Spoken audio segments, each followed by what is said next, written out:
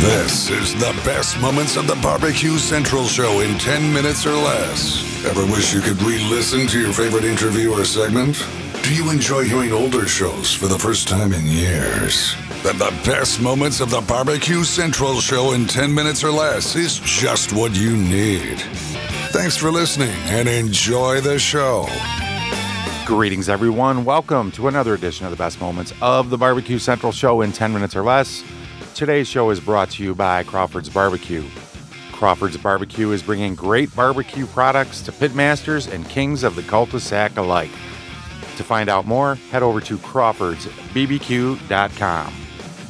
Today's show is pulled from March 30th back in 2010. It's a great brisket roundtable. I'm going to jump right into it and let Greg introduce his guests from March 30th, 2010. Welcome to the show. Welcome to the big barbecue show. Special event wrapping up the barbecue roundtable shows that we've been doing here for the past 4 weeks.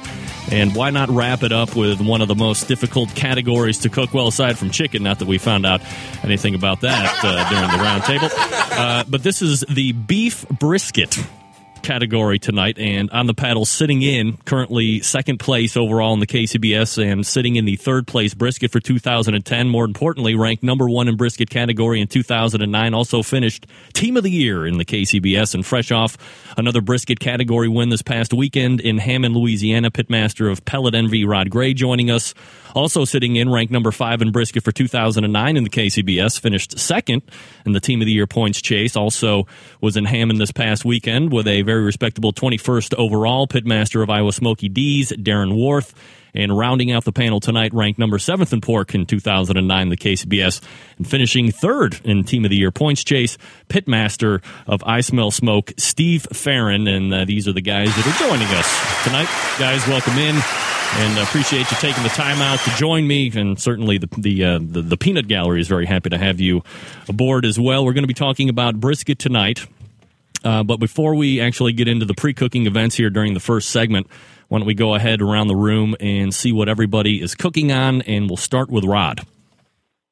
Greg, I thought I was calling into Tradio. I'm on the wrong show. Tradio?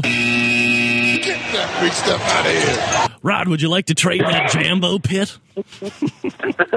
I'm, Greg, thanks for having me on again. You know I love to come on your show. I'm cooking on a Jambo, currently called Model J5. Model J5. All right, Darren? Oh, man, Jambos have got, now we got model numbers on those things? I know, I'm confused by it too, Darren.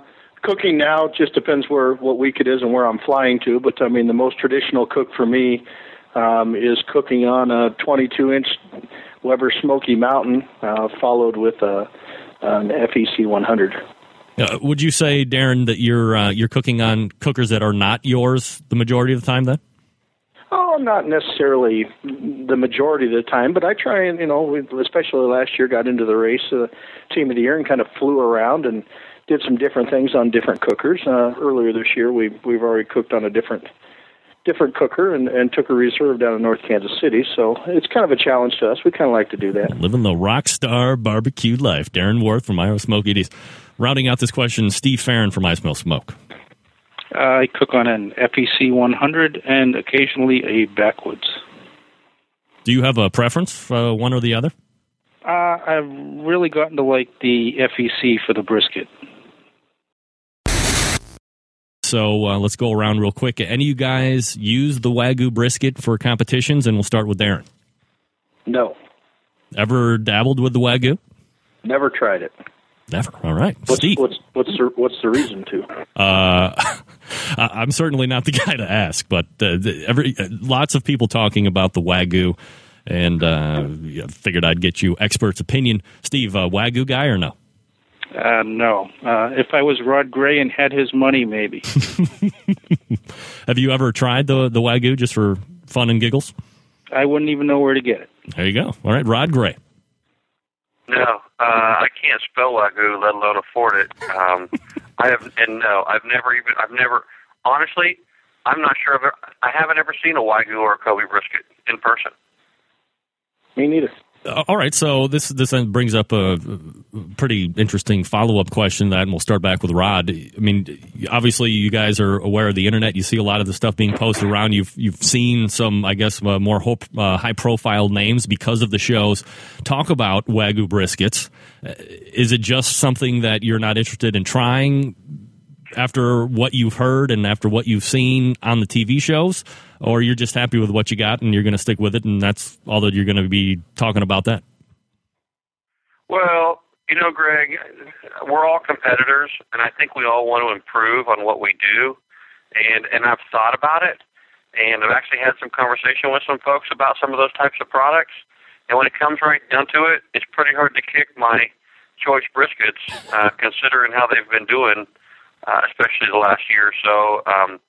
But, in the back of your mind, I don't know. I often wonder if I could improve on what I'm doing by stepping up to that. But honest to goodness, when you have to spend $85 to $100 a brisket to get them to you, and there's no way I'm cooking just one brisket, it just seems cost prohibitive to me. For the people who can do it and win with it, great, good for them. It's just not something that I've looked into very seriously. Steve, are you along the same lines as Rod there? Yeah, and some of the contests I compete in, there may be $100 in prize money, so it doesn't seem to be worth it to buy a $100 brisket. Darren, you're similar then in mindset? Yeah, I'm with them. Don't believe everything you read on the internet or see on TV. I don't have a cupcake pan either. What? All right, so when you're looking at the briskets themselves, what are you looking for? What are you eyeballing when you're looking to actually pick the ones out that you're going to be taking on the road with you to the competitions? We'll go back to Rod. Well, I've got a couple things. I'm looking for a specific size. I'm looking for about a 15-pound whole brisket, maybe a little larger. That's a timing thing for me. A brisket that size, put on at the time I put it on, comes off the time I usually want it to come off of. The other thing I'm looking for is I'm looking for the thickness of the flat. I would prefer to have a flat that's really thick. Beyond that, I don't really look at the marbling inside the package anymore. I don't really look at the point for any reason. I'm just wanting a 15-pound whole brisket with a thick flat. What about you, Steve? I use smaller briskets than Rod. They're usually around 12 to 13 pounds.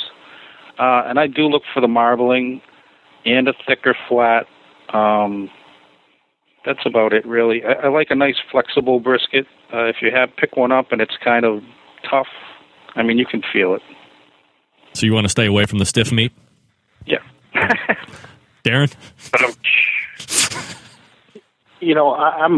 I guess my opposite of Rod, I'm going to pick marbling over thickness any day.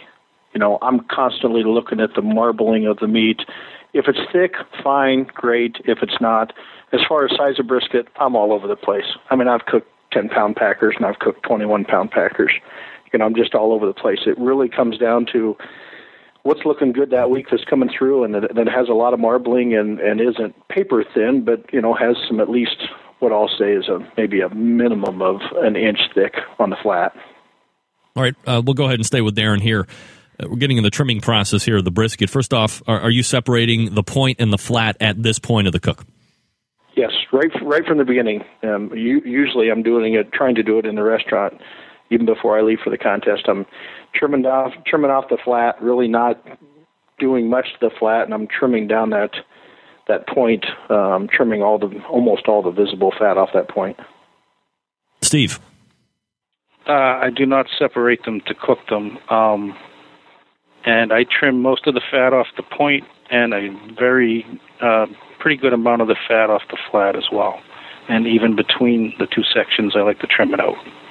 And Rod? I'm cooking the whole brisket. No separation during the cooking process. What's your trimming process like? You take a knife in your right hand if you're right-handed, preferably sharp, and you start working away. I trim a lot of fat off the point. I do not trim a thing off the flat end of the whole brisket. All right, we'll go to Steve, starting with this question. Does anyone, or Steve, are you injecting your brisket during this prep process? Yes, I inject with Fab B. Fab B. All right. Old school, the one that started it all, right? Yeah, he sure did.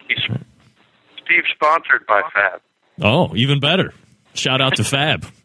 There you go. Ingredientstore.com. There you go. Darren, you injecting? We started with the Fab a long time ago, but we've switched over to the Butcher's product in the last, probably 2 years, and really been happy with the Butcher's product. Rod, are you injecting? I do inject. Interesting. Back Joe Ames was creating the Fab products, and Extreme Pork in 2002 was one of 2 teams that were the guinea pigs during that process. So basically, I've injected my brisket from day one. I'm using David Buska's products, the Butcher's products. I love them. I just think David does a great job with them. To put in your request for a future show, please contact John Solberg via email at johnjon@bbqcentralshow.com.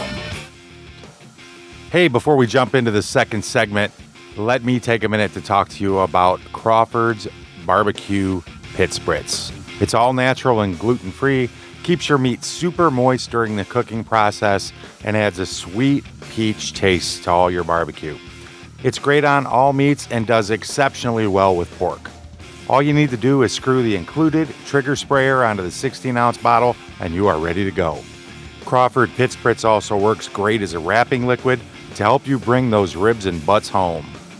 Head on over to crawfordsbbq.com for all the details on Crawford's Pit Spritz. Rod Gray from Pellet Envy, Steve Farron from Iowa. I Smell Smoke, Darren Worth from Iowa Smoky D's. Gentlemen, thanks for hanging with me through the break. So we have everything prepped up and ready to go on the cooker. What time are you guys putting the briskets on at competitions, or I guess how much time are you allotting these to cook? And we'll start with Rod. I put my briskets on at 3 a.m. Bam, down and dirty, there's the answer. Steve. 11 p.m. I have an old style FEC, so I have a smoke setting that I put it on for an hour, and then up to 250 after that. And Darren, what time are you putting them on? Depends. Once again, depends whether I'm at the contest yet or not. But I try and get them on the Weber. I cook on the Weber Smoky Mountains first, so I'm going on them for about 2 hours, starting, approximately 8 o'clock at night, on there for a couple hours, and then over to the FEC overnight. And what kind of wood are you guys using for smoke flavor? And we'll start back with Darren. Cherry wood, right out of the Iowa farm. Right. Only cherry. You ever messed around with any other kind of wood, or you just like cherry? Well, once last year in Arizona in that contest when we actually went ahead of Rod in the Team of the Year, I had brought my cherry wood down and left it in the hotel room. So I went over to Rod and said, "You got any wood?" And he gave me some little slivers of pecan wood, and they seem to work out really well. But cherry's we use that in the restaurant, and it's just kind of what we use day in and day out. Steve, what kind of wood are you using for smoke flavor? I use a mix of pecan and cherry. And Rod, wood? I think Darren answered for me. I wanted to have a smart comeback, but, I'm just always there to help when I can. You are, Rod. You are. Rod, have you always been a straight pecan guy, or have you used other wood in the past and have kind of morphed into the pecan? I'm trying not to be confusing tonight. I still cook with pellets on occasion. When I cook with pellets, I cook with Barbecuer's Delight's Hickory Blend. I love that pellet. You can try everything under the sun, but I'm telling you, that's the way to go.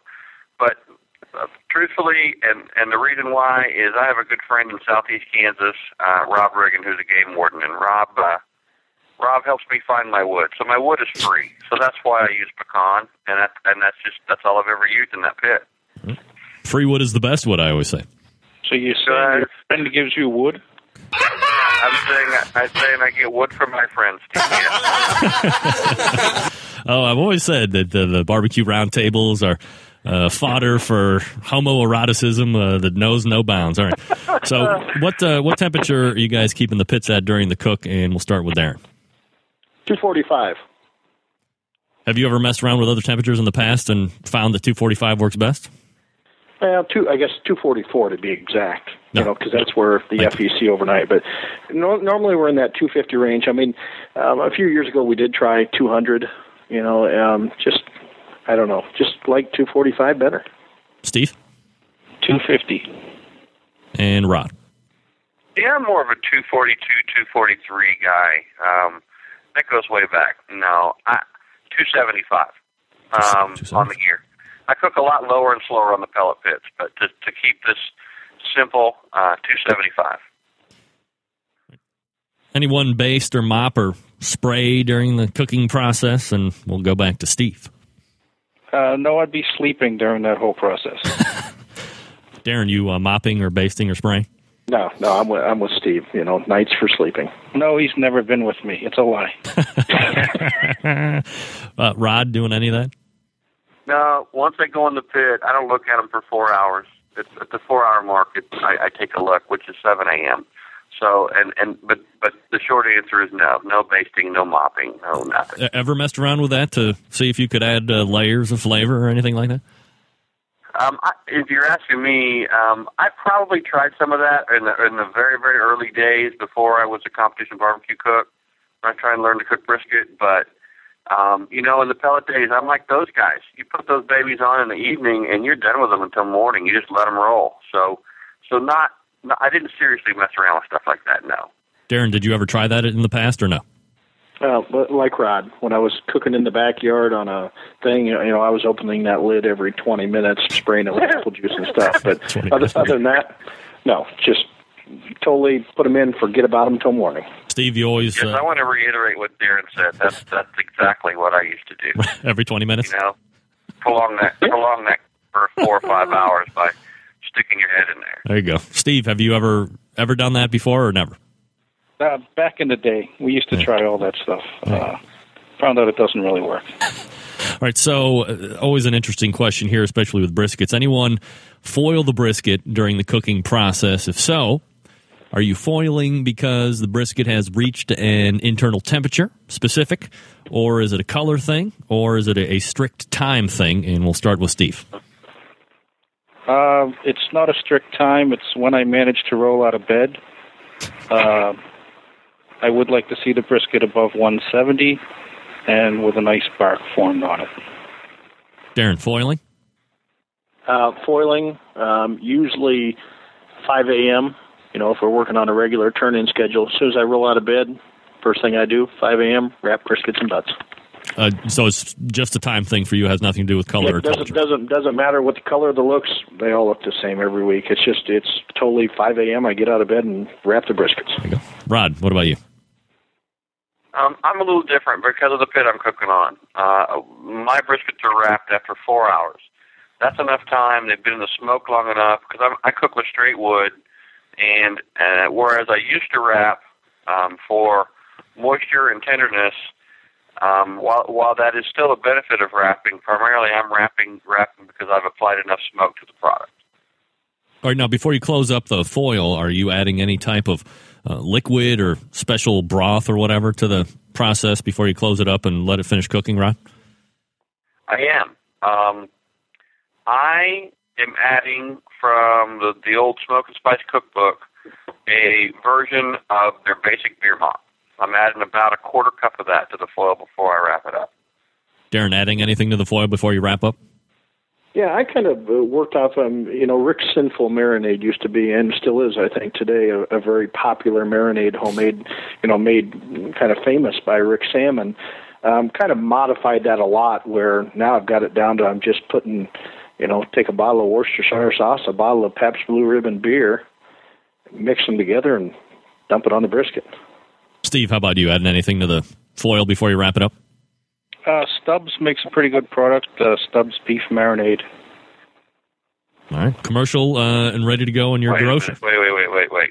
He didn't ask if they made a great product, Steve. He asked what you're putting in your foil. That would be Stubbs beef marinade. Aha. See? Oh, I got confused there. I'm sorry.